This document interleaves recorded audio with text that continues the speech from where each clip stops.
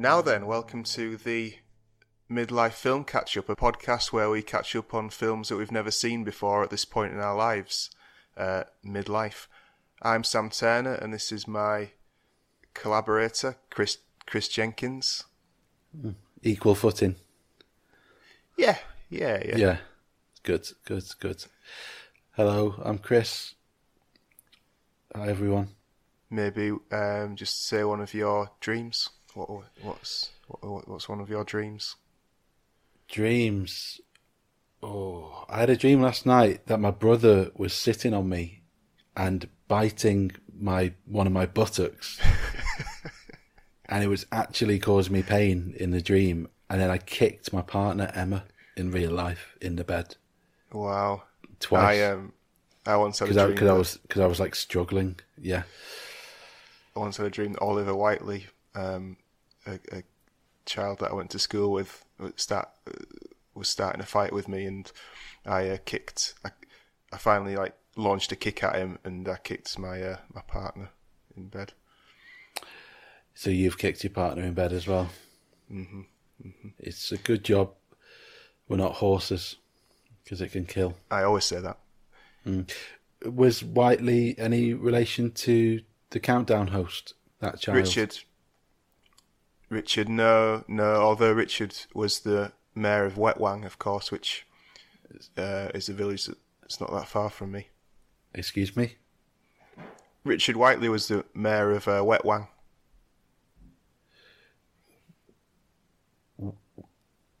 Wetwang. Yeah. Where's that? Where's Wetwang? It's near York. And that's what it's called. Wetwang. Each week we watch a film that is new to us, starting from the year we were born and running chronologically through to the present day. Before the recording, neither of us know what each other think of the film. We started in 1983, and this week it is episode 11, and we're up to 1993. Big year. Big year. So, Chris, before we get any further, yeah, we've recorded 10 episodes. Wow. Milestone. So that's a milestone, isn't it? And I'd say that at the heart of this project was a desire from us to watch more good films, wasn't it? I agree with that. We wanted to watch more good films. So if I reel off all the films that we've watched as part of this project, I want you to think about how much you've enjoyed these films. Okay. Local Hero, Repo Man. 9 out of 10. Lost in America. 2 out of 10. Shadows in Paradise. 9 out of 10. Cobra Verde. 7 out of 10. Distant Voices, Still Lives. 4.5 out of 5. Mystery Train. 5 out of 10. An Angel at My Table. 9 out of 10. My Own Private Idaho. 9 out of 10. Orlando. 7 out of 10. Okay, all right. Well, I think we're in the green there, aren't we? What does that mean? What? I suppose I was seeing it as like a colour scale, and red is really bad, green is really good. So above 5 on average would be green, below 5 would be red. Okay, so you mean we've mostly seen good films, which is good. We're in the green. If we were in red, normally that's when you're in debt. Well, we would be in debt to time, wouldn't we? We'd be in debt to time and good cinema. We are in debt to time because I did want to bring up timekeeping. Timekeeping during these podcasts is not our strongest suit. It's getting unwieldy. It's getting unwieldy time. I'd say that it's testing the patience of our most dedicated listeners. Wow. Okay. Well, we talked about this in the week, and we've got a more rigid structure now, haven't we? But yeah, rest assured, listener, we have a tight structure for you this week. And what we've also got, which is new this week, is some fabulous new music. Wow. Who's that by? So it's by a young man who lives in North Wales, goes by the name of Joe Booker. Yeah. A.k.a. Tellyfair. Yes. A.k.a. Joe Gintis, because he's part of the Welsh combo Gintis. Yeah. And we're big fans of Joe's work. Absolutely, yeah. And he's also a painter in the style of Bacon, would you say? Painter in the style of Bacon. Yeah. Francis Bacon. Yeah. I think he does many styles. Impressionist. Pop art. Does he do pop art? He did that. The cover of the Gintis album. That's would you say that's pop art? Yeah, that's definitely pop art, isn't it? It's collage art. He's giving Low Coney a run for his money. Yeah, is it the mind map? Go on. Is a polymath like you, isn't he? I don't agree that I'm a polymath. Polymath has to be excel in each area, doesn't it? When they know a lot about each area and they're quite talented in each area. Jack of all trades. Jack of all trades is a bit more on the money. Somewhere between a jack of all trades and a polymath. Yeah, I'll take that. A jack of all, a poly of all trades. Math of all trades. Yeah, math of all trades. Math That's rock. Good. Math rock, yeah. Yeah. Awful. Yeah, flirted with math rock. I suppose Joe Booker would know more about math rock than us.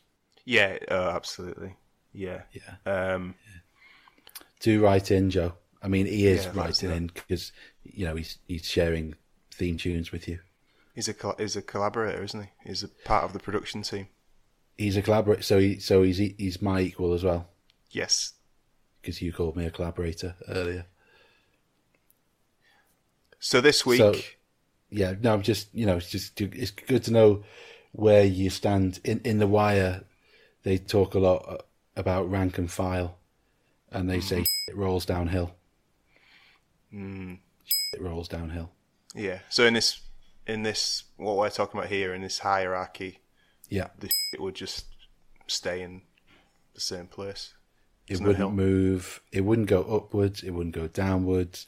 There's no gradient. It's totally flat. And I'd say that it would be, if it was a dog poo, it would be a white dog poo, because that's what was prevalent in the 1990s. And this week we're in 1993, and we're looking at the film The Age of Innocence. Good segue, that.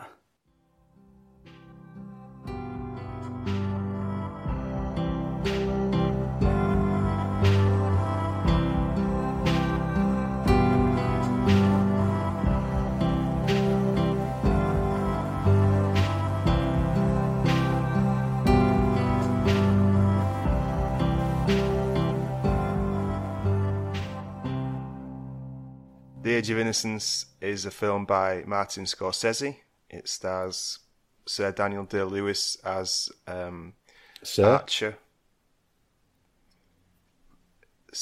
Archer. Archer, who is a gentleman lawyer in 1870s New York. The story is of Archer's betrothal to another high society person, May Wellard. But all is not well because Archer's eye is caught by May's cousin, played by Michelle Pfeiffer. The Countess Olenska. Yeah, that was a very pregnant pause after you said Michelle Pfeiffer. Because I realised that I hadn't said that May Wellard was played by Winona Ryder. Yeah, of course. Credit where credit's due. Yeah, that's why they have credits, isn't it? in films. Because that's where the Jew. So it's basically a love triangle. That's where the Jew. Credit where credit's due, and the credits are due at the end of the film. Yes. I thought you meant the water that settles upon dawn. Upon dawn, that was upon dawn, not upon dawn. I thought, you get the dew settles on the grass. When was the last time you stayed up all night? Oof, that's a good question.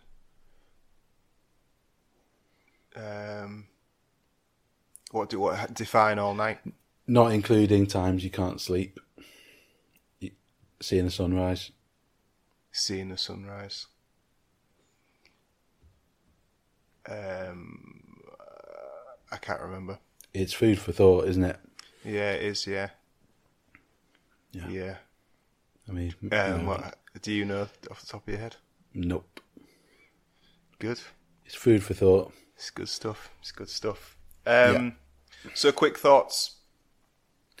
Yeah, that was a good synopsis. Well done. And he has been knighted. You're right. I was about to say, hold on, an Irishman knighted, but he's English. Is he? He must be. He must have Irish parents. Could he be from the north of Ireland? Northern Yeah, Ireland? like Martin McDonagh and John McDonagh. They're actually born in London as well. They're English, but they have Irish families. Shane McGowan's born in Ireland, wasn't he? Well, yeah. So it just reminded me of that Libertines line, an English man in a baseball cap.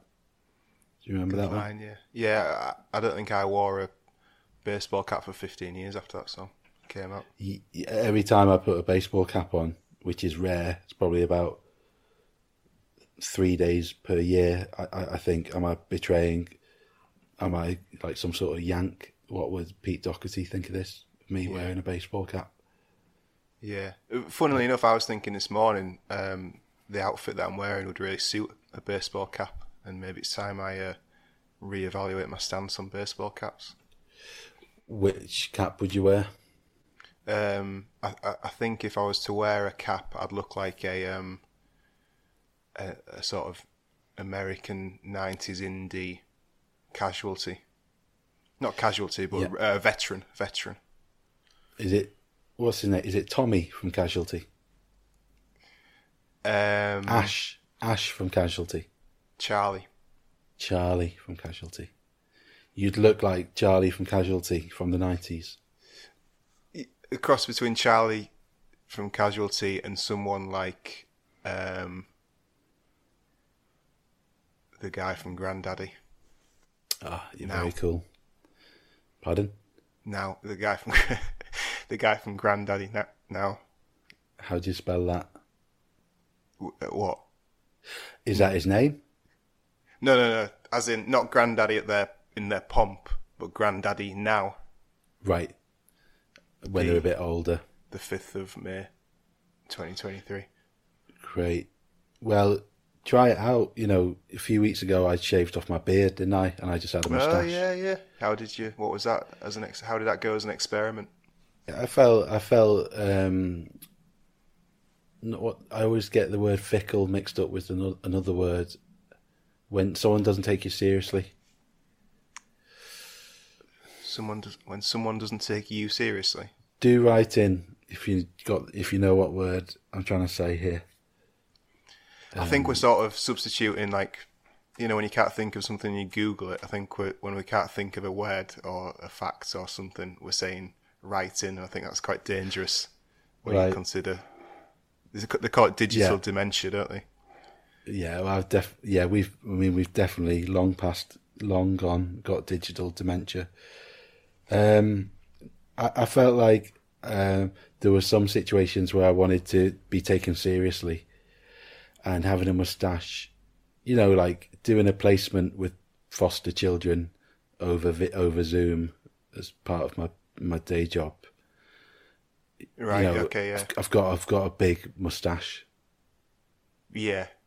And Not that I want to be taken seriously. Those sessions are all about fun, but I guess I feel like there's. We talked about hipsters, didn't we, in a previous episode? And I don't take people like that seriously. And which is funny because people in my family would say I'm a hipster, and they'd probably say it about you. Well, I always remember there was a interview with Julian Barrett, and he made it clear in the interview that his moustache was a non-ironic moustache. Right. You sort of have to declare it, don't you? There's not many bits of facial furniture that. Well, there are quite a lot of, I suppose, bits of facial furniture that you do have to declare. As you know, I've met and worked with Julian, and I like him, and I'm gonna choose that option as well, declare it. But also, I did like the silliness it afforded me. I was like, yeah, I do look a bit silly. That's like a good kind of unconscious icebreaker in society. Would it be the same if you had a soul patch? Do you think? What is that? I think it's a little bit. If you just leave the bit below your bottom lip, between your sort of chin and bottom lip, usually it's a triangle. The taint. Taint. Perineum. The perineum of the face. The gooch. Yeah. I would never just keep that bit because that's my weakest part of my facial furniture. It tends to not be very symmetrical. I think it's a strong statement as well if you're rocking the soul patch. I think you leaving yourself open to be thought of as a pervert. A new age pervert. Yeah. Someone who says they love giving massages. Oh, I just love giving massages to my partner. Yeah, the would driver you car. like yeah. That you don't often see. Yeah, like a Twingo. Something even more rarer than a Twingo, I'd say. Yeah, it's a good one. It's a good one. So, but Daniel Day-Lewis was clean shaven in this film. He was, yeah. So Daniel Day-Lewis was clean shaven. He had a very nice, soft American accent, which I really enjoyed Daniel Day-Lewis's accent in this film. I'd like to change the format up a bit here and ask you what were your quick thoughts on this film? Okay, I mean we're in quick thoughts territory anyway. Yeah, but I think normally you ask me, so right, okay. You. Yeah. I mean, this is quite a lukewarm answer, but I didn't hate the film. I didn't love the film, and I in terms of quick thoughts, they're the quickest, most sincere thoughts I can give you. I was worried because it was obviously a costume drama. There was a lot of talk about costume dramas. We don't have to rake over last week's graves, but and I don't know if it's like I was sort of the fact that I knew it was a Scorsese got me through it, but I enjoyed this much more than last week's costume drama. Yeah, well, you never want to outright say that you don't like a film. Yeah, well, if you look at my letterbox, there's very few that are less than 3 stars that I've given a rating of less than 3 stars to. Very few. You live in a flat, don't you? Isn't it communal? Letterbox. Sorry, the film app. The film app. Yeah. So yeah, I think you could probably count on one hand how many films I've given less than 3 stars out of 5 to. So you rate the films, do you? Oh yeah. It's part of my process. That's interesting. Happy to rate films with those people, but not with your collaborator. Well, it's more of it's in the process. So I use Letterboxd to diarise the films that I've watched. I diarise them, yeah. With your digital friends. I mean, it's not really about friends. It's more for my own records, really. Record keeping. Record keeping is important. It's paramount. Databases are important. Absolutely, they are. Yeah. Big data. I mean, that's where it's all headed. Data. You know, you want your funding, you need data. Yeah. Do we have funding yet? Do we have funding yet? Do we have funding yet for this? Do we have a sponsor? Come on. No, when but Squarespace Instagram asked me if I want to make the Film Catch Up account a professional one this week. Don't do it. I nearly did it, and then I thought this is probably going to lose us engagement, so I stopped. I've got first-hand experience of it. I've got second-hand experience of it because my partner Emma flirted with professional accounts on Instagram for her clothing business, and once you click that button to say yes, I'm professional, they're like, oh, okay. Then they do something called shadow banning, where they don't promote your posts as they would normally do if it was a personal account, because they want you to pay money in to grow audiences, to advertising. They bury you in the algorithms, so you have to pay, dig yourself out with and then you're paying for dead presidents. Dig yourself out with what? Dead presidents. With the Franklins, the Benjamin Franklins. Mm-hmm. Yeah, and then you're paying for what you'd essentially get on a free account, on a personal account. So, where were we? Your quick thoughts, I think we're on to now. Okay, yeah, I just think the sponsorship, you know, Squarespace haven't come knocking. Be healthy, is that the better healthy? Be better health. Better help. Yes. Yeah. They haven't come knocking. You know, we've not even had the Picton Glass or Old Swan Tile Warehouse. We've not Daily had Liver taxis. No, we've not had A1 settle cars. Would you allow us to promote morally questionable businesses on this? No, I'd go with Friends Kebabs. Yeah, no one's calling that a morally questionable business, are they? No. Vegetarians maybe. They would. Yeah. I'd go with Nabsies on Renshaw Street. I'd go with Unai, the curry house. I'd go with Hardman Street, Nabsies. I'd go with Kevin's Fish and Chips, Park Road, Dingle. I'd go with Nizam's on Egmouth Road. Good. Go with Little Furnace, Smithdown. Good.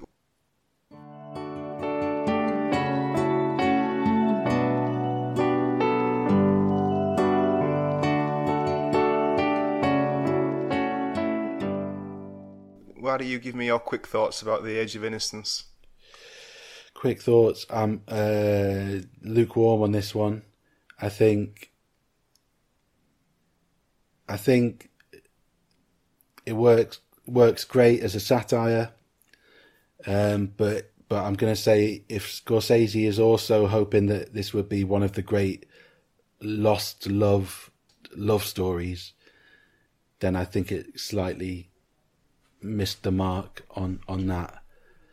I didn't hit the emotional. I thought the pacing was so quick that it lost some of its nuance. And it was all so fast that you never really got a sense of the scale of time this was taking place over, the length of time. And there was not much breathing room in there. And it was just kind of more emotional scenes heaped on top of the other. And I think it suffered in that respect. And then with the ending, that is a sad ending, I think it was trying to overreach to become one of the great lost love stories, and it didn't do that. But for me, obviously it worked really well as a satire of people being trapped in social conventions and attitudes of the 1870s. What do you think about that? Well, it's based on a novel, isn't it? It's based on a 1920 novel by Edith Wharton. And a little fact for you here: Winona Ryder studied that novel in her American equivalent of the GCSEs. Correct. So what I'm thinking this means is that this novel for our friends over the pond is their equivalent of your Jane Austen big hitters, your Pride and Prejudices, your Sense and Sensibilities, your the other ones. Well, a costume drama. Have you seen Remains of the Day? Don't think so, no. Anthony Hopkins and Emma, who's the English actress? Thompson. Emma Thompson, yeah.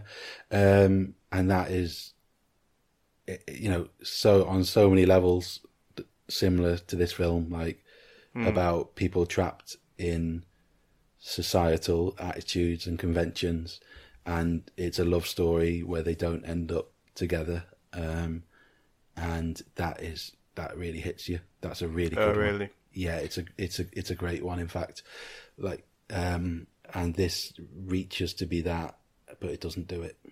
But is Remains of the Day as spectacular? Does it have the same je ne sais quoi when it comes to cinematography? I'd say it's much better. Wow. Because this film, Scorsese does his trademark fast camera movements, fast editing. It's exactly the same as his other films in that regard. Love it. And I think it suffers for it. Brilliant. I think that made it more palatable for me. I think I need that if they're gonna put costumes on them, cut it fast. That's my if I was a producer, that's what I'd say to people. Costumes on, cut it fast. Costumes on, cut it fast. Yeah. Would you say that over a megaphone on set? I'd say it in the pre-production meeting. I'd say it when I went in there on day one, and I'd say it in the editing room in post. You'd say it when you were saying it on set. Would you change it slightly to be costumes on? Later on, we're going to cut it fast, just to clarify the tense. Maybe, yeah. It'd probably need that, wouldn't it? To make sense. Yeah. We forgot to make more of the fact that last week's guest was an Oscar winner in the promotion of this podcast. Right. Okay. What was that? Gravity. He mentioned it. Oh, Slumdog. We had a write-in from a young man called Liam, and he said he should have made more of the fact that he'd won an Oscar for the joint for the effects on one of the films. Considering it's a film podcast, probably should have mentioned less about the fact that we used to throw Monster in My Pockets at each other, and more about his credentials in the world of film, perhaps. Yeah. But you live and learn, don't you? You know, when we've got Guillermo del Toro on episode 32, then we'll probably say, you know, he's won a bit. He's done some good stuff. We'll shout about it. We'll say he's done some stuff. How are we doing for timekeeping with the new? Was it 10 minutes per section? Yeah. So would you say we're 34 minutes in right now? Yeah. How long is a Zoom recording? 40 minutes. Not that we do this on Zoom. Nor that we do pay for them or premium accounts as well. Not that we do this on a free version of Zoom. So we're 34 minutes in, so we should be moving on to the next section, which is takeaways. All right. Well, should we spend a bit longer on the quick thoughts? No, no. No, you're being tough. Good cop, Yeah. bad cop. Yeah. Because I mean, I do think that quick thoughts do sort of blend into takeaways anyway, Okay. Yeah. in a way. All right, I'm ready. Okay, so tell me your takeaways. Daniel Day-Lewis had a schmucky. His smile that he wore throughout his film was one of an absolute schmuck. I've never seen such a schmuck. Do you mean like what's smug? Like a smug? No, Smug a schmuck, smile. not smug, a schmuck. I don't know. I don't know what I mean. What do you mean? What we say that all the time. Oh, I know what schmuck means, but Yeah, if I was to smile like a schmuck, I'd probably like smile like a simpleton. No, yeah. a schmuck is not a Schmuck is not if someone's a treating you simpleton. as a schmuck, they're treating you with no respect. You don't have to be treated like a schmuck to be a schmuck. It's not always down to how other people treat you. You can be a schmuck. That guy's a schmuck. Would you say that guy is a schmuck, or he's just got a smile like a schmuck? Archer. I'd say he was an absolute schmuck, and he had the smile, but his smile was horrible. His forced smile, and he was a schmuck. Well, I suppose the whole thing of the film, wasn't it, that he was imprisoned by the conventions of New York high society. So that Definitely. smile was probably a reflection of him trying to express a natural emotion, but it was also A mask. a mask. It was also sort of the oppressiveness of society wasn't allowing him to express a real smile. No, definitely not. And I know DeLewis is a great actor, but I really couldn't work out if it was on purpose or not, the schmucky smile. I mean, you got to give Sir Daniel Day-Lewis the benefit of the doubt, haven't you? Do you know another fact for you? He didn't speak to Richard E. Grant. throughout the film, because they were rival. I didn't really pick up on this, but apparently their characters were rivals. Because he's so method, Sir Daniel Day-Lewis, he didn't speak to him throughout, in or out of filming, and then on the last day when they've wrapped, that just means they've finished filming, wrapped. Yeah. He gave him a hug. Yeah, I read that, and DeLewis is so known for his method acting that when they were filming My Left Foot, he had members of the crew, he got them to throw buckets of cold water on him and abuse him and shout at him in order to be abused and maligned. And apparently they were more than happy to comply with that, because obviously he's a bit of a precocious talent. Mm. And he was so method that when he played Hamlet on stage, they had to end it early because he had a breakdown on stage. And he said in later interviews that when it came to the ghost scene, he actually saw his real dead father as a ghost on stage.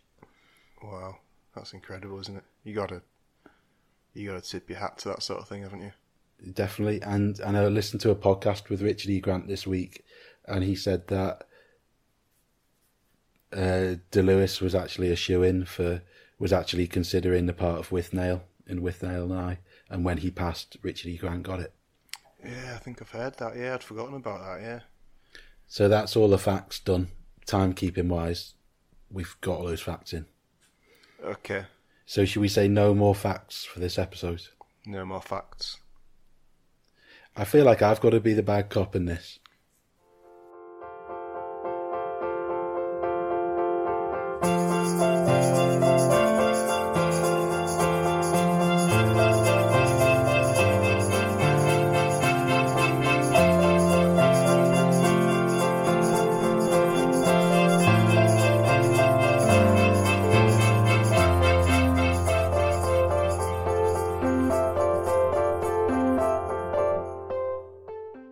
Okay, so you said that so Daniel Day-Lewis had a schmucky smile. Main takeaway number one: schmuck, a smile. Yeah, First of all, just an addendum to that. Would you say it was a good performance? no. Okay. Next takeaway. Because it lacked the vulnerability to make me like his character, and he was in his scenes with Michelle Pfeiffer. He was often crying at her. He was like angry. Everything was outward. I guess that's his character. He's so tortured and trapped in the conventions of the time. But I didn't like him because he at the end of the day was just kind of often blamed her for them not being able to get together, and he was sort of a whining sort of cry. So I didn't like the schmuck character. And if you watch Anthony Hopkins in Remains of the Day, he's also someone that's trapped, but there's a great vulnerability to him. Okay. Well, I'll make it my business to watch Remains of the Day, and I'll compare and contrast. I thought it was a really great performance from Sir Daniel Day-Lewis. Mm. Because I think all those things that you sort of mentioned there, that is his character, isn't he? He's a bit of a pathetic guy, and I think that came across. I mean, I think he was like a nice guy, wasn't he? A very nice guy, but he didn't really know his own mind because he was so effed up by the system. Yeah, true. He was effed up, and Pfeiffer said that if he split up from his engagement from his wife, then he would lose the virtues that he loves in him, which is kindness. Yeah, so it wasn't even just his own mind, was it? Yeah. Other people pulling him in all sorts of directions. Yeah, but I did wonder whether Pfeiffer and DeLewis were a bit mismatched, a little bit in the casting. Mismatched. Mm. Punching. Do you think he was punching? Yeah, I think he was punching.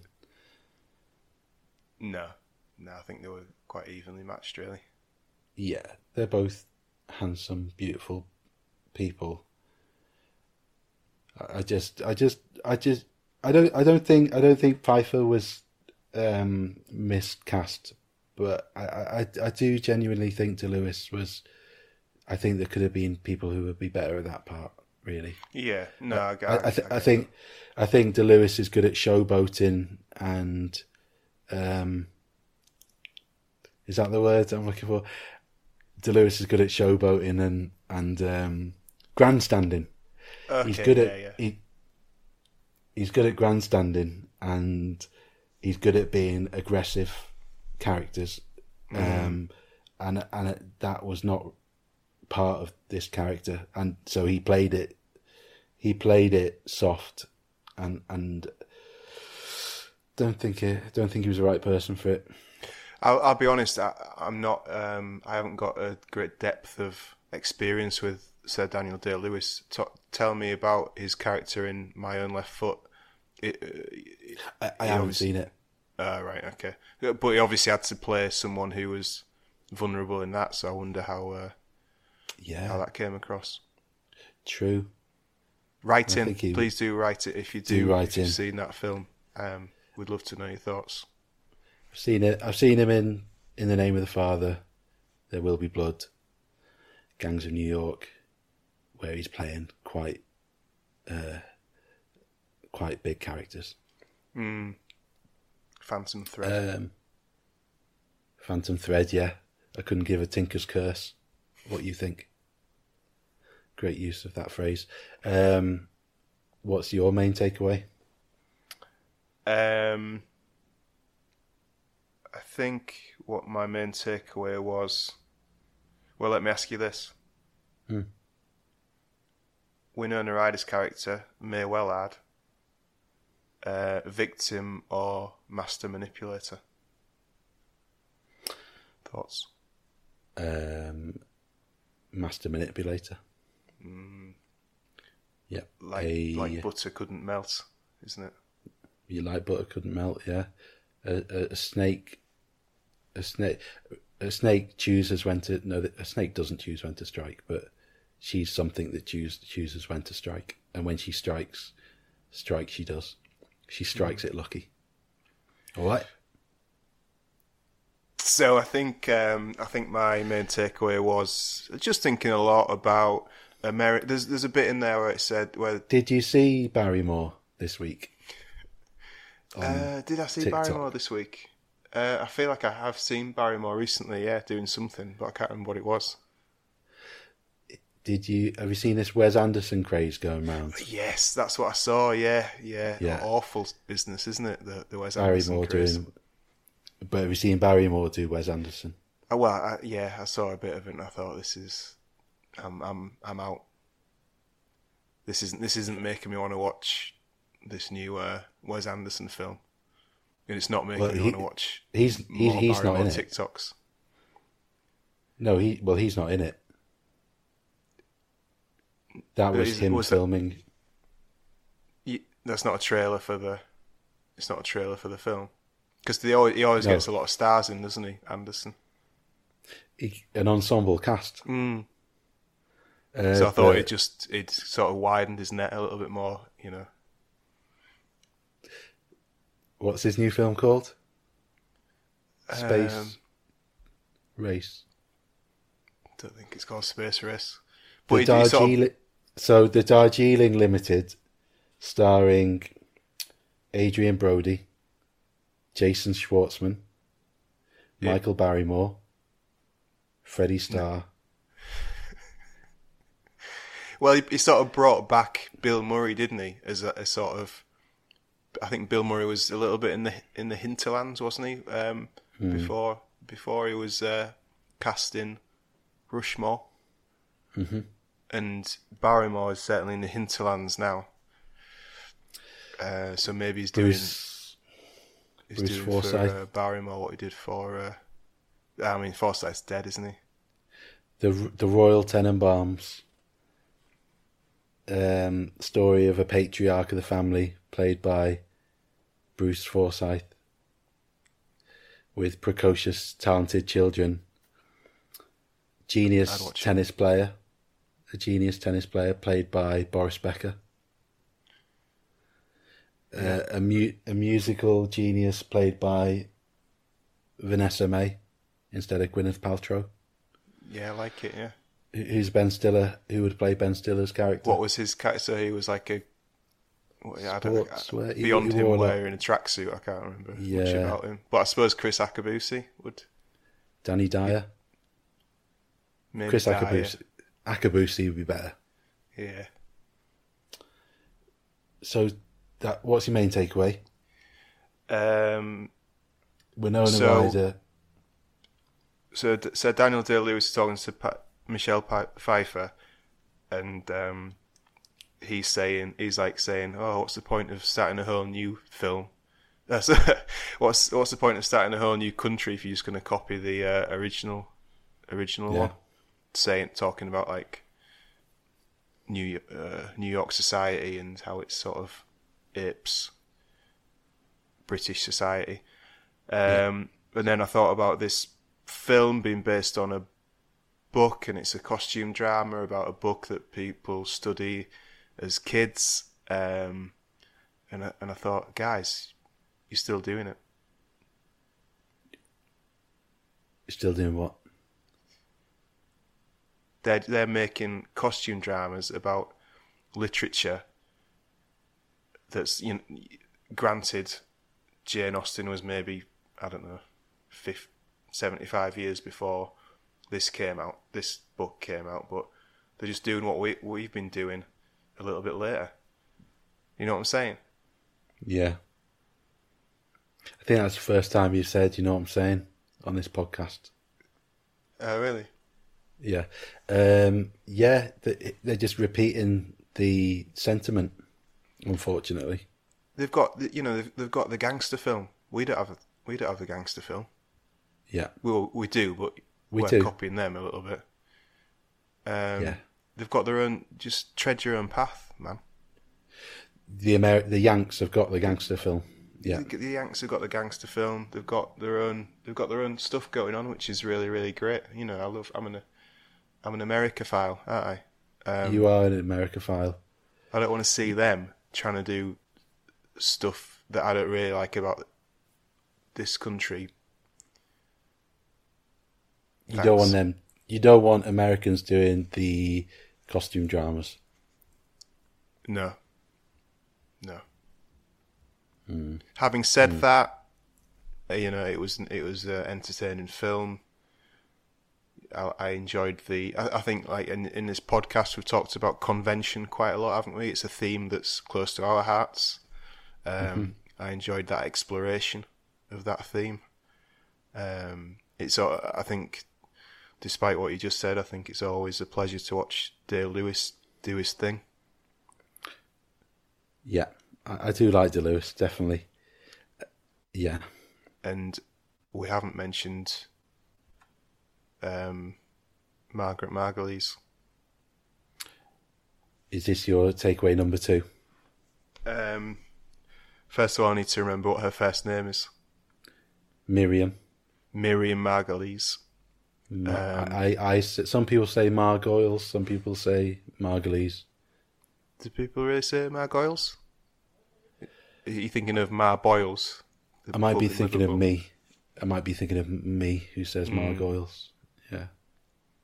Mar Boyles behind the Empire Theatre in Liverpool. That's Mar Egerton's. Mar Boyles is near that church near the Dock Road.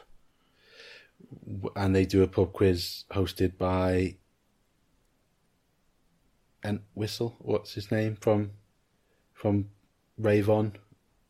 No, does he do it now? Fitzmaurice. Neil Fitzmaurice. Yeah. So takeaway is that Margulies, I think, is an absolute tour de force wherever she's in. She was an absolute tour de France in this film, and that was great casting. I don't know who the casting director was of this film. I didn't check the credits with that one. She was a piece of resistance, pièce de resistance in this film.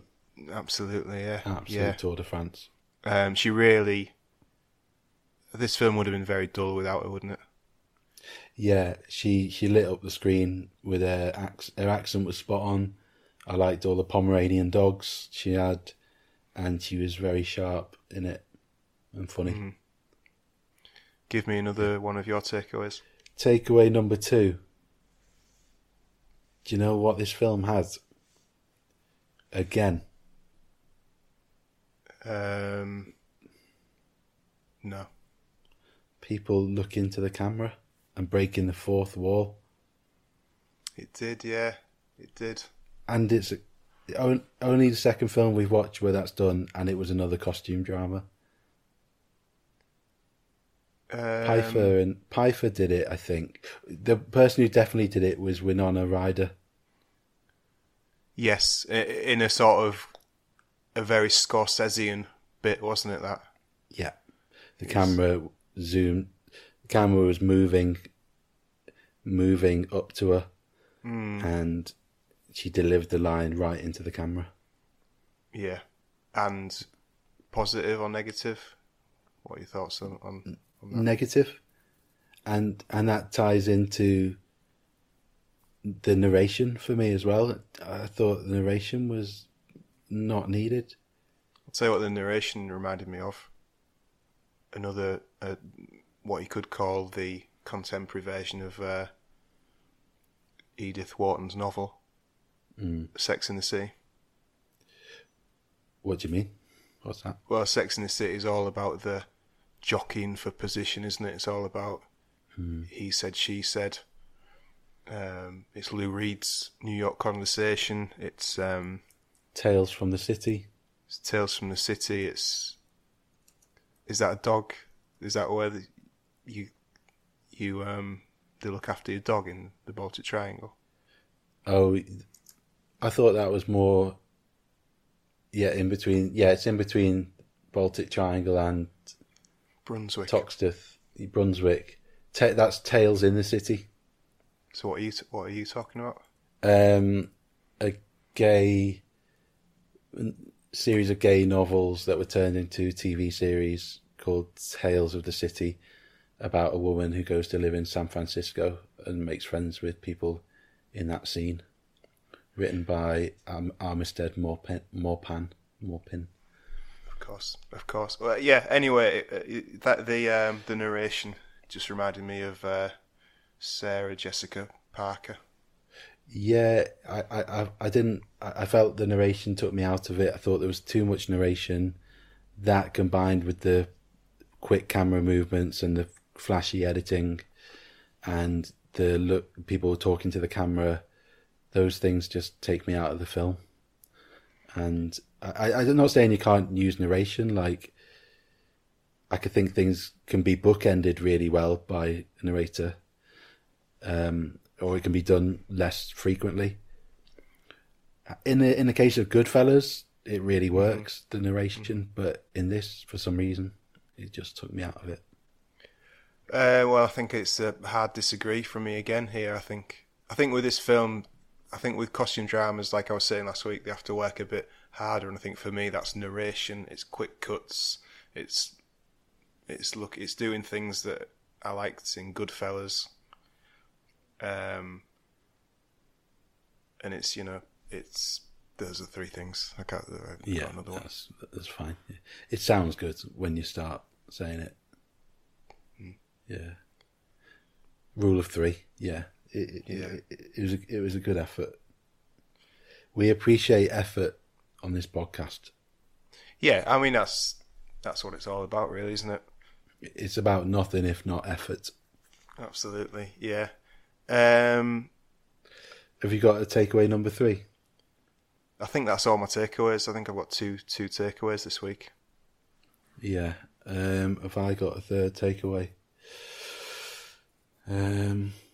Schmuck.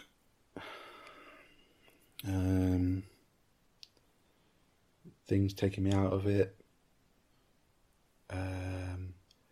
Yeah, that's it. Okay, well, let's move on to ratings. Is that official part of the format now? I think if you've done it for 10 episodes, you have to carry on. Okay. Would you recommend this film to Michael Owen? Are we doing that? No, that's gone. That's long gone. Would you recommend this film to Bradley Walsh? No. The host of the Chase. I'll tell you what. I'll give you a third takeaway. I said last week that I'd like to watch this film because I'd like to be a Scorsese completist. Do you remember me saying that? Yeah. I don't know if that made the final edit of the. Did that make the final edit? Yeah, it did. Yeah. I still want to be a Scorsese completist. So you're gonna have to watch Kundun. Is that a long one? I don't know. I'm gonna have to watch it. Yeah, Silence. I've heard that's quite hard going. But guess what number film of Scorsese's this is? The Age of Innocence. 30. It's 14, but I thought it was a much earlier one. Yeah. But he's already got Goodfellas, Raging Bull, Taxi Driver, Mean Streets all under his belt by this point, hasn't he? Exactly. Yeah. I felt.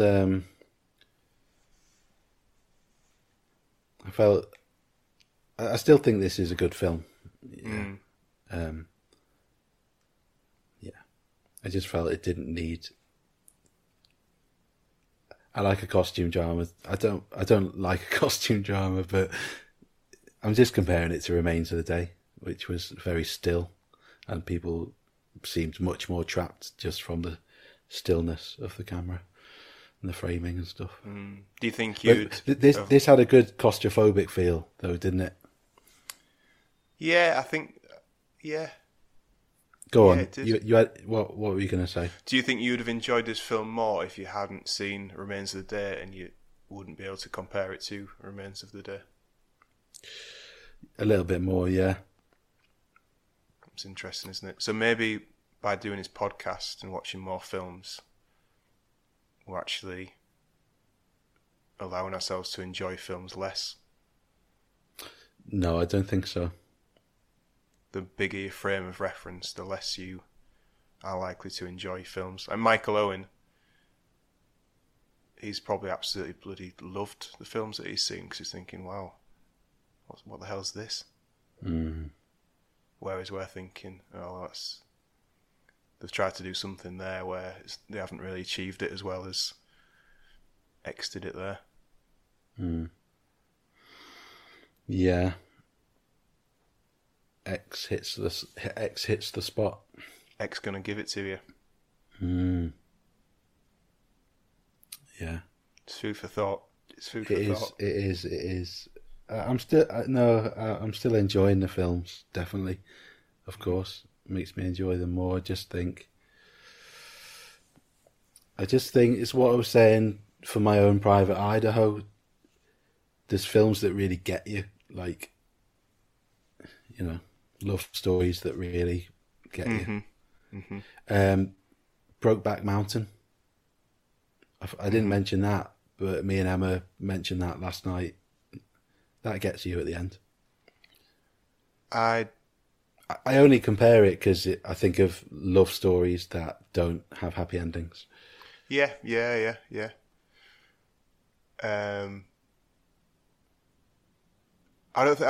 think I have quite limited expectations. I think when films really do move me emotionally, I think it's a really amazing bonus. I don't think I have any expectations that a film is going to move me emotionally.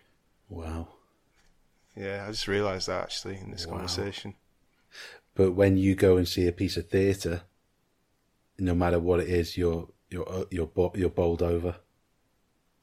No, I don't think I expect anything to move me emotionally, but when it does, I'm effusive in my praise for it.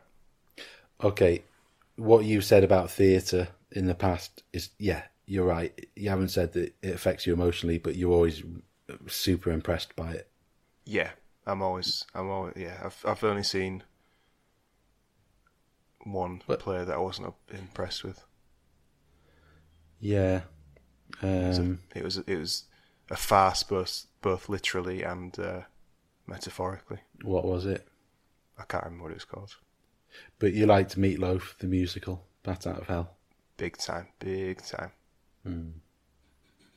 And that probably did move me emotionally, but when you get the music of Meatloaf involved in anything, it's always going to move you emotionally, isn't it? It's a cheat code. It's a cheat code for life, I call it. Yeah, it's a life hack. Mm. Well, I prefer cheat code for life. Cheat code for life. What film has... Not Chico for life, cheat code. Chico for life. Not like it's Chico time. Cheat code for life. Cheat code for life. Cheat code. Cheat. Code.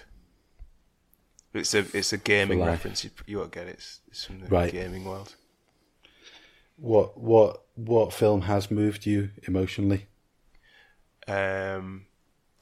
Two of the main ones, Paddleton and Everyone is Fine. And the two films that no one ever talks about. Well, I've watched Paddleton, and I thought you might say that. And what's the other one? Everyone is Fine, starring Bobby De Niro, Sam Rockwell. I can't remember who else, but yeah, right from the get go, it's a tearjerker. When was that made? Approximately. I'd say approximately 2009. Okay. Great. So where are we up to now? Ratings. You're going to give your ratings.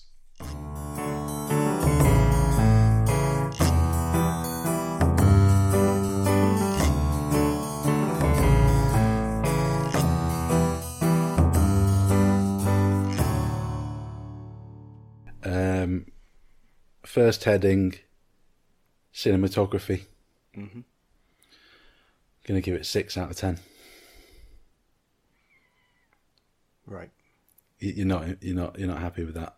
I mean, that's a real slap in the face, isn't it? It is. I thought the production design was great. Costumes were great. But there were some cheap tricks going on in this film. Some real tacky stuff going on. I think that's the crux of it. I think for me, you've got the ornate, you've got the costume drama, you've got the pomp and ceremony. You've got to balance it out with some cheap tricks, some low culture, some chewing gum for the eyeballs. Some of that little Sicily dirt that gets under the fingernail. Absolutely, yeah. You want to be down in the gutter, like where Scorsese normally takes us, represented through cheap tricks. Yeah, done in the cinematography, like the way it would focus in on people for conversations, and there'd be like a dark vignette around them. Yeah, I wasn't overly keen on that, to be honest. No, and then like the bit where Michelle Pfeiffer is standing by the lighthouse and the boat is going past. It didn't look beautiful to me.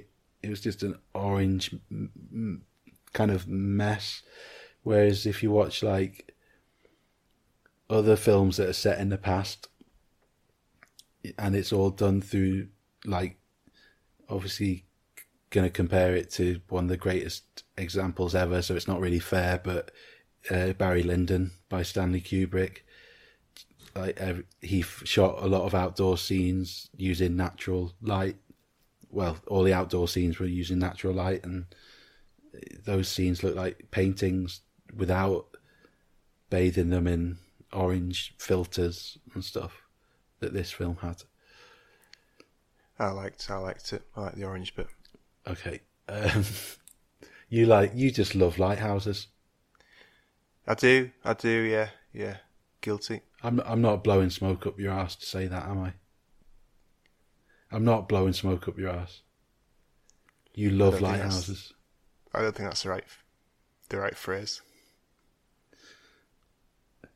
I'm not. What would you say? I'm not talking S. I'm not talking S. When I say you love lighthouses. I mean, I don't think it's quite a bold claim. I don't think I've ever talked to you about lighthouses before. I like the Lighthouse Family, and I like the program Round the Twist, which was set in a lighthouse. Yeah. And I like the film The Lighthouse. I haven't seen it. Patterson and yeah, man. You love Coast on BBC Two. I did love Coast, but the guy who presents that is now a GB News anchor, isn't he? Is he? He's a big right-wing scumbag, yeah. Wow. Cinematography, 6 out of 10. Production value for money.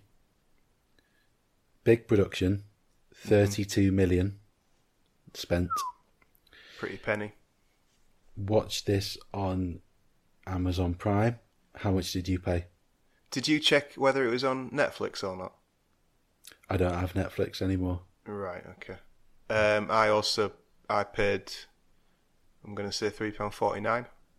I'm going to say that, yeah, $3.49. Production value for money, I'm giving it 3 out of 5. Okay. Yeah. No, that's fair. What would you give it if you believed in ratings? If I was to believe in ratings, I would give it the same as you, I think, yeah. Yeah? Mm-hmm. Yeah. I mean, I'm a little bit concerned that I bought it on Amazon, and then when I Google it, the Netflix symbol comes up, so I think I've shot myself in the foot with that. You could try and get a refund.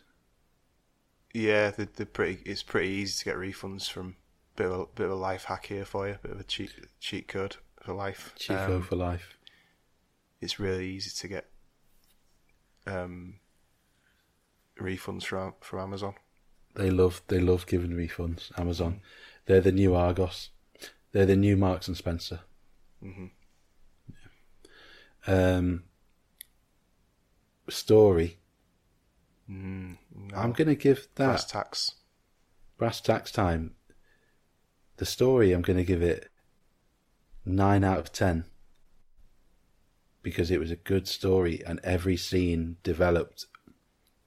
hired the stakes a little bit, and every scene developed the story. There wasn't any like flab, but I think the pacing was off, and it was kind of delivered almost like a thriller in the way it was. Yeah. In the way it sped along. Yeah. That's that's good, that, isn't it? And the music. I give it a solid 8 out of 10. Yeah, I did like the music. Plush, was it? Would you say it was plush, the music? The female guitar band. Who are you talking about? Lady Killer. I don't know that. Is it Lush? Is it Lush? Bush. There's Bush, who were a male guitar band.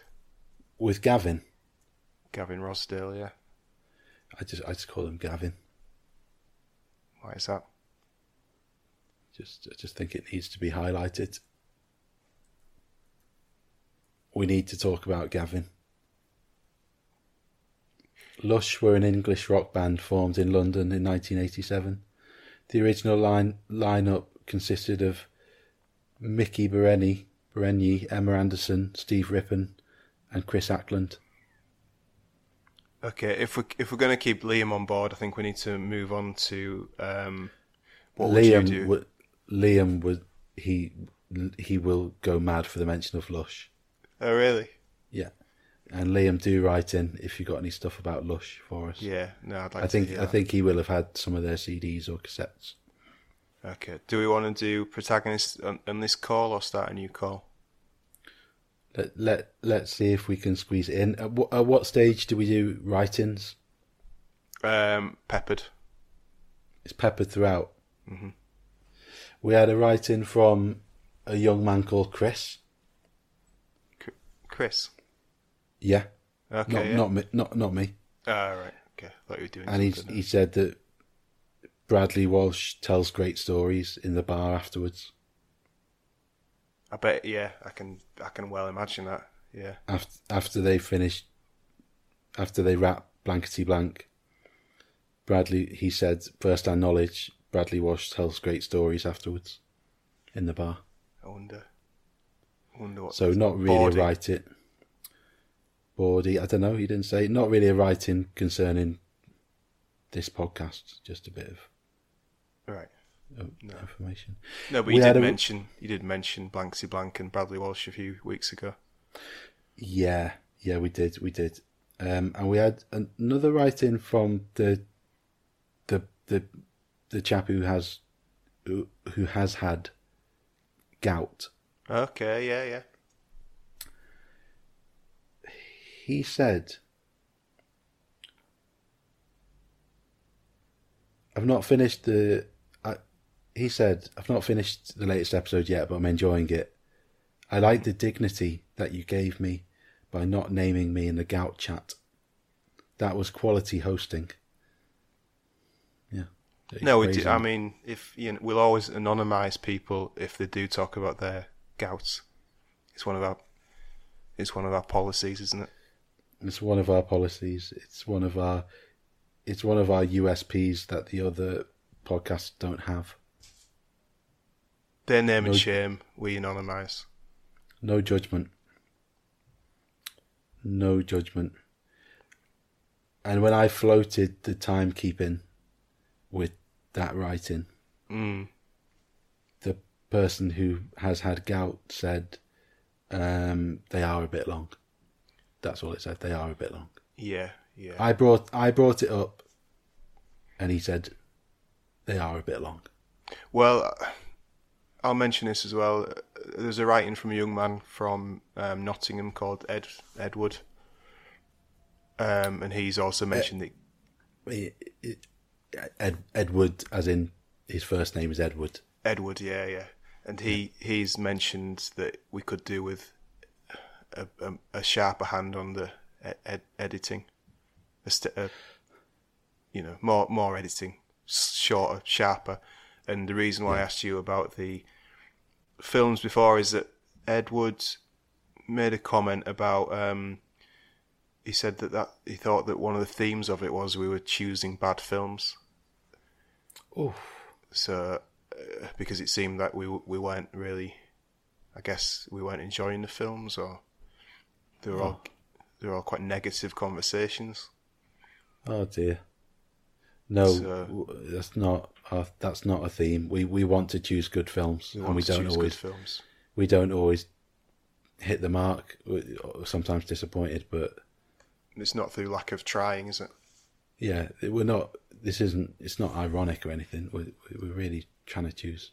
It's not that podcast where they watch Grown Ups 2 over and over again. Yeah, exactly. Or they watch 1 minute of Batman each time. But yeah, it could be shorter, and I think Ed would. There's something in that where another person could edit it, and they'd probably be a bit more brutal than we would. But we haven't got funding. We haven't got funding yet. And then another person who wrote in during the first few episodes said they like it when you and I disagree on films. So there's something in that negativity. Yeah, well, sometimes it happens, sometimes it doesn't. It's the rich tapestry of the midlife film catch-up. Yeah. What would you do if you were the protagonist of The Age of Innocence? I couldn't help but notice that little carriage at the end, where you remember where Daniel Day-Lewis and Michelle Pfeiffer kiss in the carriage. Yeah. It's quite small, wasn't it? I guess so. Yeah, it was probably a hansom cab. What's that? Cabs in those olden days, hansom cabs. That was the company. I think it was the model. Hansom cabs. Mm-hmm. That hansom cab was a bit pokey, wasn't it? Yeah. I'd if I was, I'm going to choose Day-Lewis. If I was him, I would trade that in for something. Right. Okay. It wasn't his carriage, was it?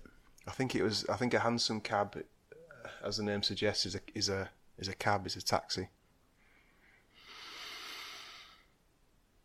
So you'd have to Uber XL to get a bigger one. No, I'd stick to my own transport. I'd get some sort of penny farthing to get around on. Penny farthing.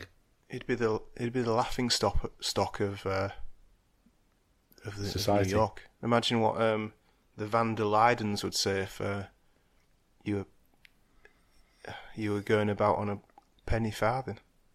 I think it would distract from the fact that I was trying to get off with Michelle Pfeiffer. You think that would be a good distraction method? The penny farthing?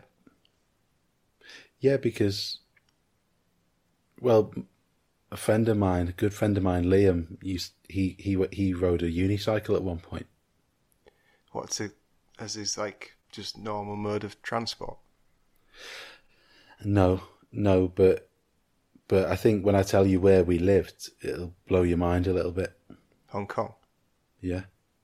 Can you imagine anyone riding a unicycle in that sort of cityscape? And was he doing that to distract from something that he didn't want people to know about? Maybe. I can't speak for him. But he could have been trying to pull the wool over my eyes, his flatmate, or trying to distract me from something that I didn't know about. But I'm going to blow your mind a little bit more now. Go on. He would take this unicycle once a week to Victoria Park in Causeway Bay, Hong Kong, and play a game of unicycle hockey, street hockey. Really? Yeah. So was he in a team, or? Yeah. And how many people per team for unicycle hockey? Was it a popular sport in Causeway Bay? Probably looking at 7, 8. What was that? It was the flat above. Looking at 7, 8 people per team. Not using British hockey sticks, using the Mighty Ducks hockey sticks. Not using British. Okay, so similar to my roots in street hockey. Yeah, but on a unicycle.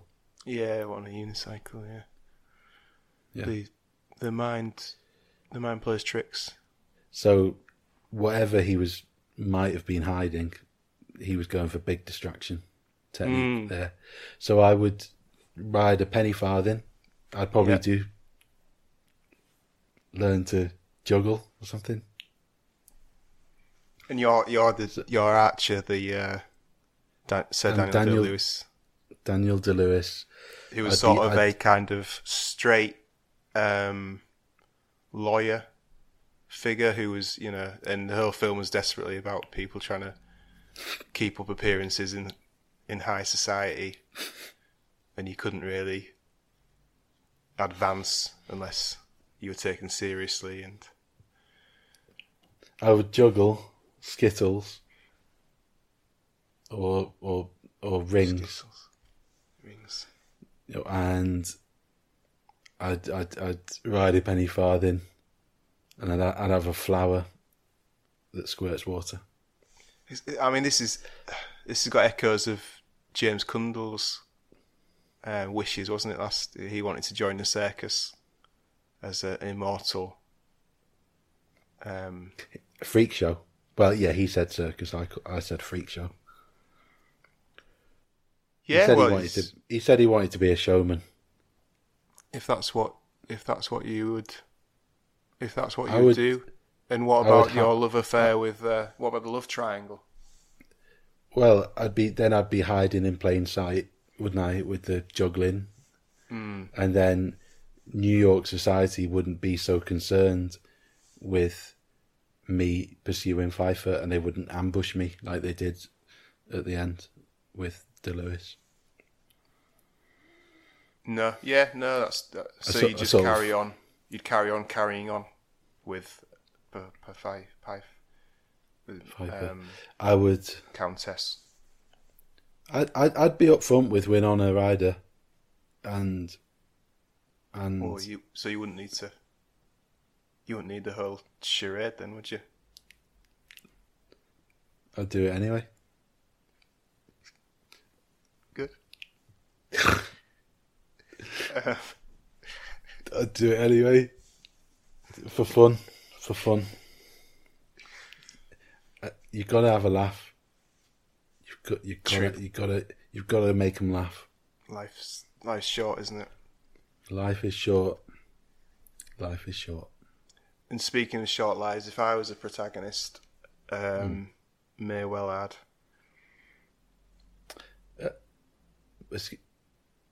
I would. So you've chosen Winona Ryder. Yeah. Okay. I would get out of that relationship. Toxic relationship. He didn't really respect her, but me, but I also don't think I really respected myself. So I think it would be. Winona Ryder was the toxic one. She was the snake in the grass. No. She was doing what she had to do, but I wouldn't go about it in the same way. Would you try and improve your company values or anything? Well, I'd get with Richard E. Grant, Yeah. who was a lover of the theatre. Yeah. And I'd maybe just get like a comms role at the theatre. A comms role. Mm. You're talking about communications. Communications. I'd channel my love of the theatre into a comms role at the. Because often the job is described as comms and marketing. So what's the comms bit, or is marketing fall under comms? Press releases. Press releases. Press releases. And can you draft a press release? Yeah. Yeah. That's second nature to you, isn't it? You've read millions of them. You've written millions of them. I eat theatre. I breathe press releases. Yeah.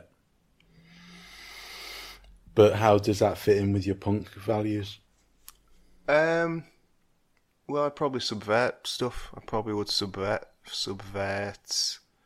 I think me and Richard would look at society askance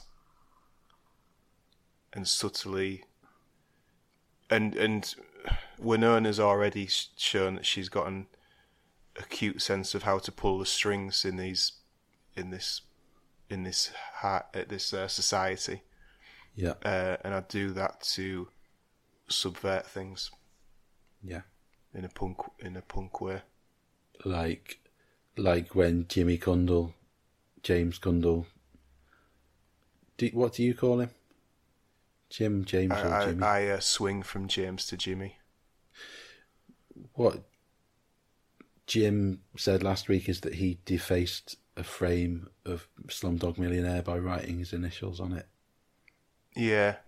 Would what you I'd do maybe that? do a similar sort of thing, but what I'd do is I'd buy art pieces that were really pushing sensibilities at the time. Like Damien Hirst. Yeah. Of that time. The Damien Hirst of that time. So it probably wouldn't be a shark in a tank. It would be. It would probably be like a bear, a head, a mounted head of a bear, but with some glasses on or something.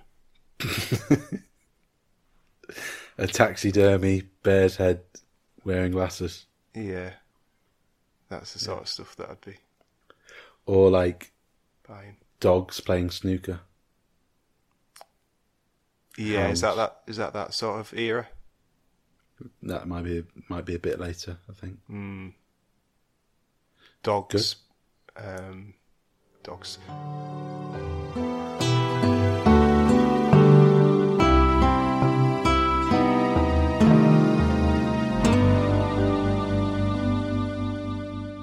$1993.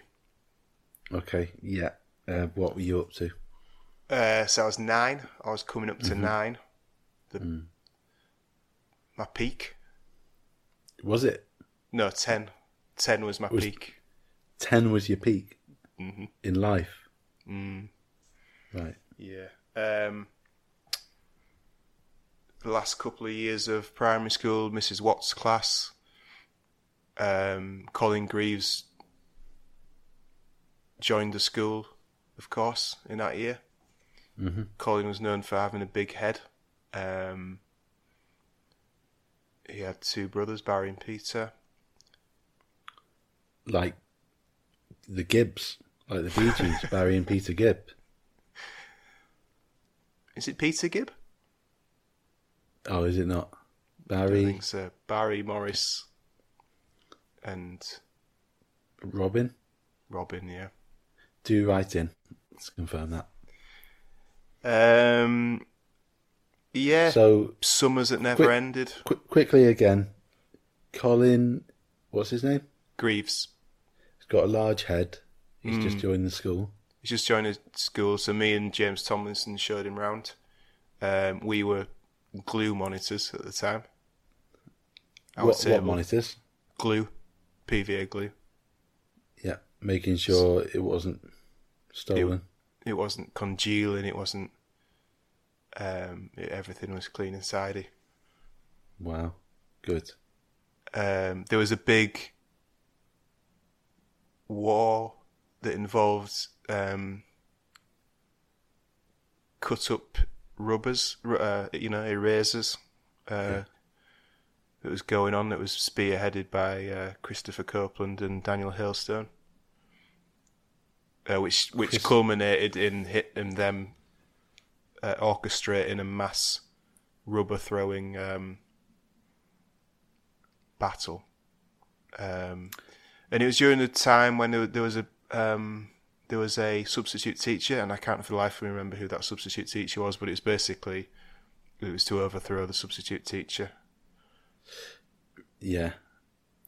The substitute teachers, they often come in for a grilling, don't they? From the kids. God, yeah. But that must have been bad for business. No one likes war. It's bad for business. No, and I wouldn't be surprised if some of the rubber shrapnel got in the glue. Is that what you mean by business?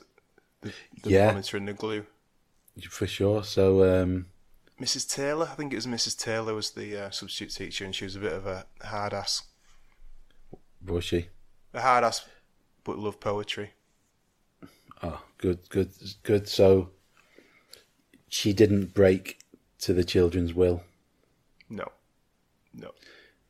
And what would you do as a glue monitor? It was mainly washing out the.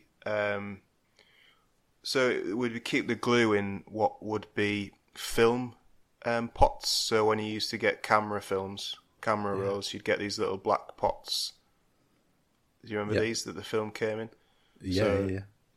As early adopters of recycling, Bransburton County Primary School would use those for the PVA glue vessels. Yeah. So we'd just make sure that they were tip top, make sure that the spatulas, because you'd use glue spatulas in those days. Yes. Make sure they were clean, kept clean, because you didn't want. I think people still use them, Sam. Spatulas. Can I call you Sam? Yeah. Good. Yeah, spatulas. Good. I'm glad to hear that. Because me and James Tomlinson, our table, which now had coin greaves on it, we'd really keep those spatulas clean.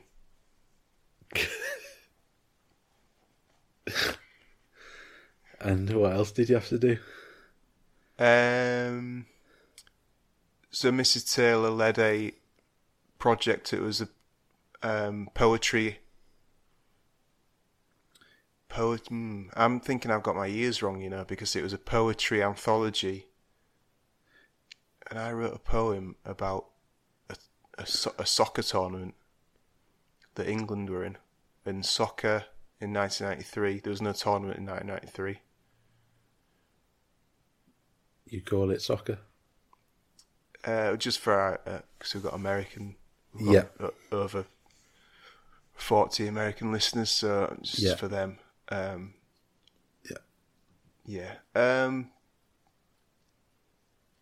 So water fights. The Sam Gang was probably formed around this time.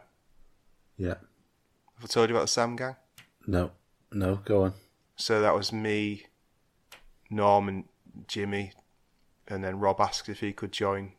I thought about it overnight, Rob Tibbets, and I allowed him to join as well. You did you say to him, "I'll sleep on it"? Mm-hmm. I'll get back to you. Mm-hmm. Don't call us; we'll call you.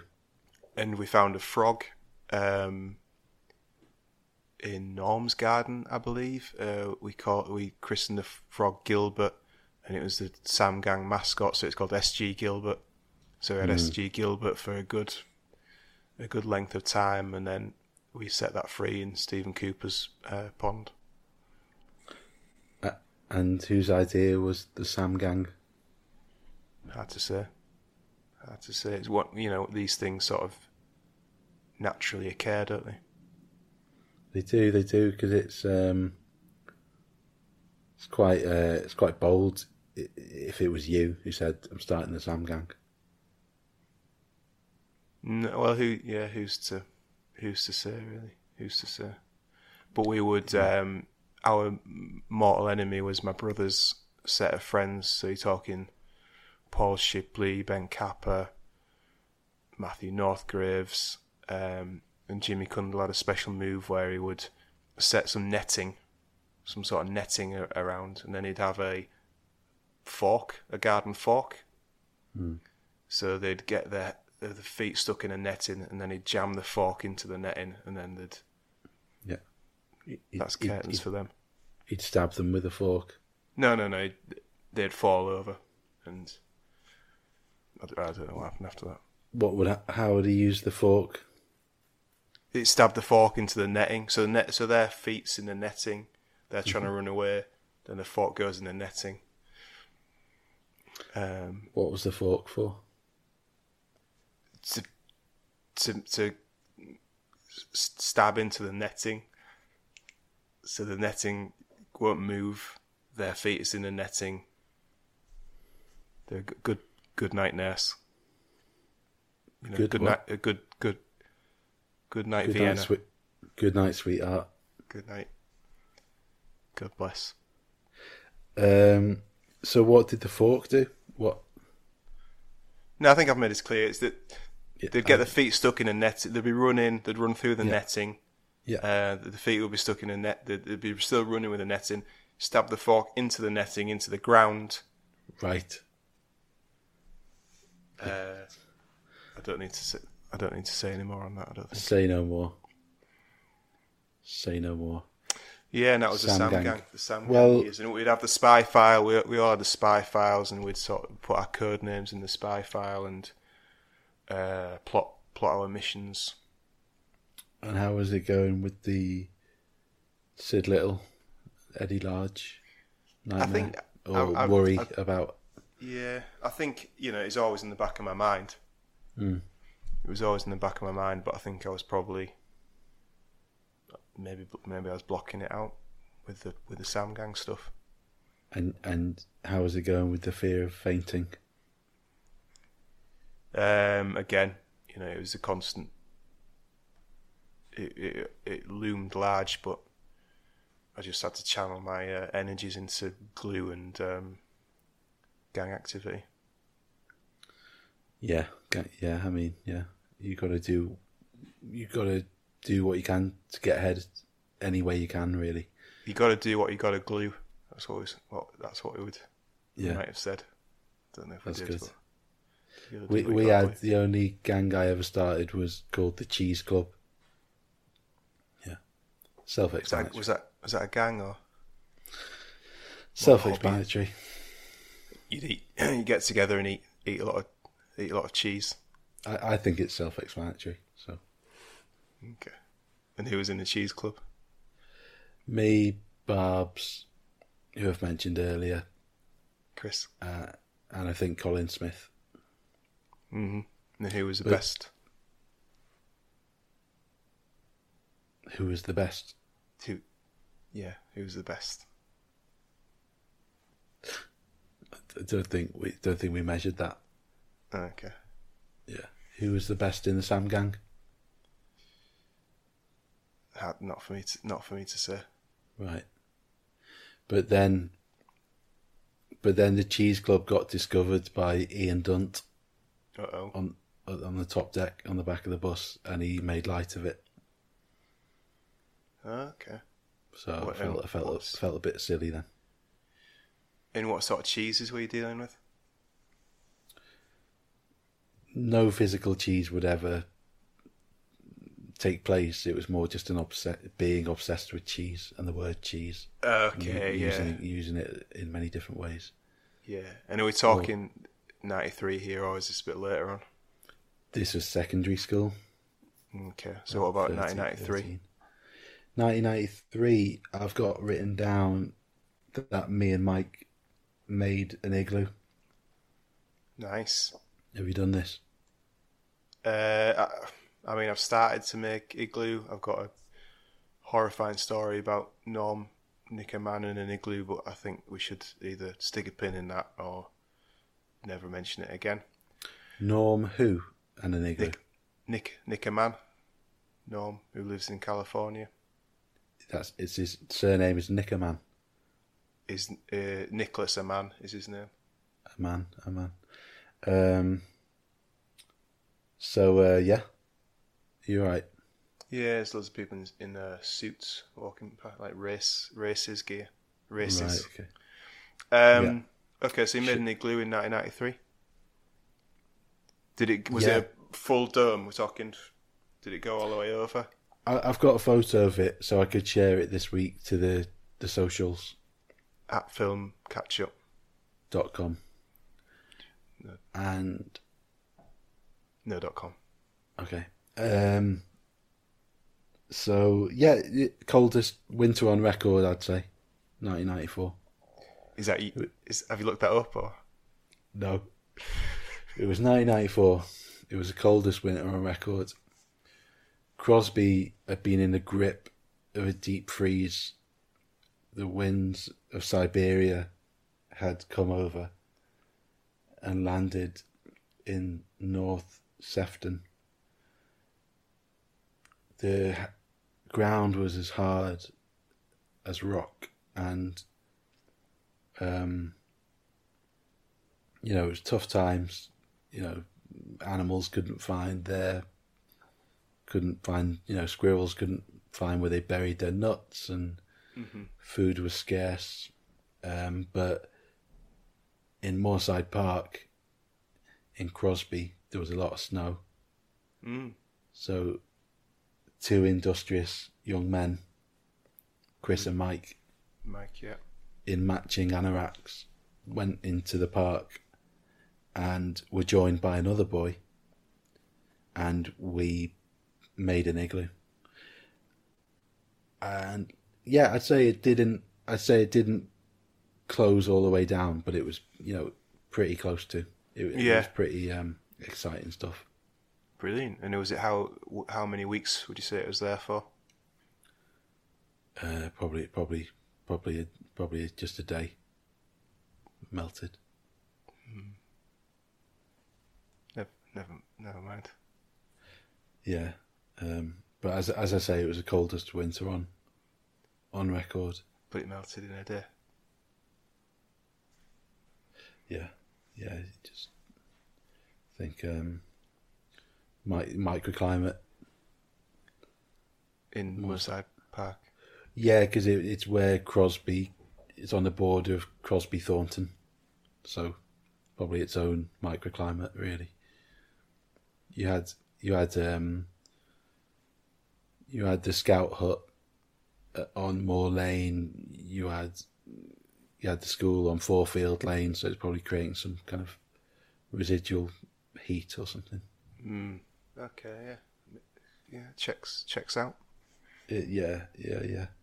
And then, me and Mike, we made a video of us hitting each other with frying pans, and then on the video camera you could dub over it, and we were doing like a Vic and Bob routine wearing like Macs and swimming goggles, and just not making contact but hitting each other with frying pans, and then we overdubbed it with us hitting frying pans with wooden spoons, and it was really effective.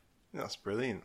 That's great. Yeah. So that's when you got the filmmaking bug. Yeah, definitely. Yeah. And have you still got that on?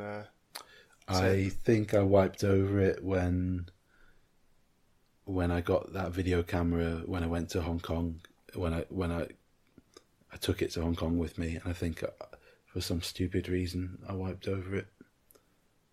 What were you filming in Hong Kong?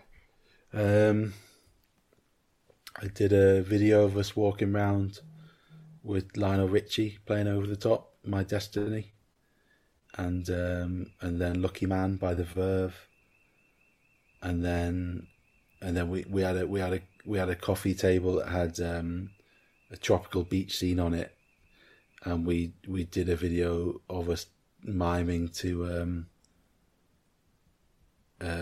Shores by All Saints. Pure Pure Shores. Shores. Yeah, mime into that as a little joke. That's good. Stuff like that. Yeah. Silly Hey, stuff. we were kids. We were kids. We were kids. We were just 18-year-old kids. So, yeah, and then I've got down here Video Shop, RoboCop. Okay, talk to me. I don't know if this is true or not, but I felt like our video shop would just let us rent anything out. Mm-hmm. And I'm pretty sure that before I was 12, I'd watched RoboCop and Predator. Jesus. Yeah, and I love RoboCop. Still to this day. Oh, definitely, more so. And you weren't scared by either of those films, or? Not really. No. No, there was stuff I was scared of, but not them really. Predator a little bit, you know. Mm-hmm. I maybe my brother can confirm these things when he listens in, but I feel like we watched them before we left Liverpool.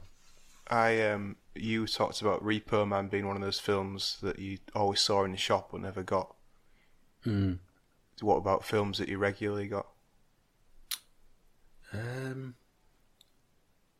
Don't think we regularly got any. More just like watch it, take it back, rewind it, and take it back. I used to regularly get Kindergarten Cop. Did you? I used to regularly get Suburban Commando. Stop or my mum will shoot. No, not. But another one was Doc Holliday, and I can't really remember anything about Doc Holliday. Yeah, Suburban Commando was good. Yeah, have we had this conversation? No, I've had this conversation with someone recently. Mike Doman, yeah. If you're listening, Mike, good, thanks. Don't know what I was going to say. I mean, I think I rented that. We probably rented that twice, or was at someone's house and they rented it because that was just a great film. Yeah. Yeah. What does he do? He squeezes a watermelon to. A woman tells him the way to test if it's ripe is you squeeze it. Yeah. And Hulk Hogan squeezes it and it bloody explodes, doesn't it? Because it's so strong. It's slapstick stuff, isn't it? Yeah, it is. Yeah, Hale and Pace. Yeah. There's some music playing next door. My stomach's rumbling. Yeah. Let's wrap this up.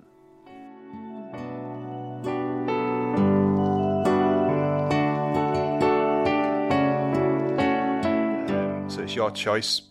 Yeah. The Boatman's Call, 1994. Okay. Lay it on me. Right. Film choice number 1. Yeah. You ready? Yeah. Got my Eat, Drink, Man, Woman. Eat, Drink, Man, Woman. Directed by Ang Lee. Great. Taiwan. 124 minutes. Okay. Trouble is brewing for old Mr. Chu, the greatest living chef of Taipei and the father of 3 grown and rebellious daughters. It's been years since his wife died, and when the widow of Miss Liang moves in next door, suddenly the whole clan is wondering if Mr. Chu will soon be cooking for someone new. Okay, food. That's what I'm getting from that one. 8.6. Film number 2. Vive l'amour. Can you guess the country? Francais. Taiwan. Ooh. Again. Curveball. Taiwan. Directed by Chai Ming Lang. 118 minutes. And these are all easily accessible, are they? Yeah. The urban jungle of Taipei is buzzing with activity, but true human connections are rare. A vacant luxury apartment is used for casual sex. A series of comical incidents reveal three people simultaneously finding solace under this same roof, although they each lead a separate, lonesome life. 8.3. Okay, erotic. Okay, yeah. Yeah, we haven't really delved into erotic ratings on these films. Yeah, that's true. Anyway, film number 3. Mm-hmm. Hoop Dreams. United States. Directed by Steve James. 173 minutes. Documentary. Filmed over a 5-year period, Hoop Dreams follows two inner-city boys as they navigate the complex, competitive world of scholastic athletics at a prestigious college, while also striving to overcome the intense pressures of family life and the realities of the Chicago streets. B-ball. I've seen Hoop Dreams. 8.8. You're joking. That was my choice. 173 minutes was your choice. 3 hours, yeah, I know, but it's meant to be amazing. It is, yeah. I thought that was going to be a stone cold winner. It'd be nice to talk about. Pop our documentary cherry, wouldn't it? Exactly. It looks like a really good documentary, that. Mm. So we can't choose that. I watched it as part of my degree. Yeah. Sport Matters, in a Sport Matters module. Mm-hmm. So I'm afraid it's ruled out, really. Okay. What would you go for?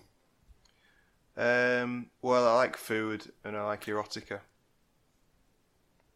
I thought you did English literature. No, I did media and cultural studies. With a bit of sport. Bit of sport sprinkled in there, yeah. Yeah. So you've got Eat, Drink, Man, Woman, Viva l'Amore, what was that one? Viva l'Amore? Vive l'amour. Vive l'Amore. Yeah.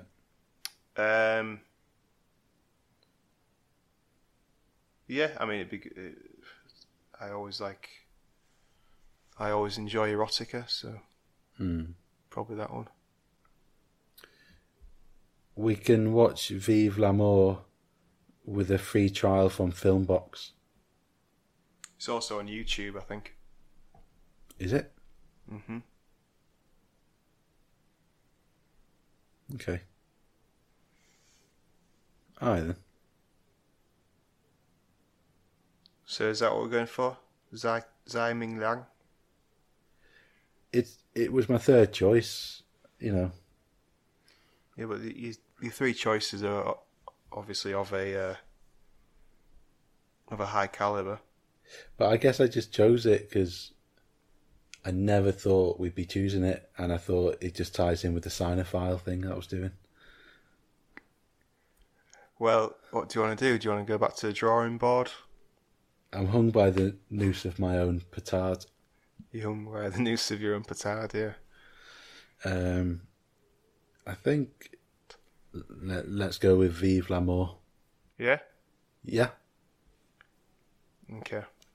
Yeah, it's got just as good a rating as the other two. Okay. And do you have a quote to end this? Yeah. Costumes on, cut fast. Costumes on, cut fast. No. Costumes on, cut it fast. Costumes on, cut it fast.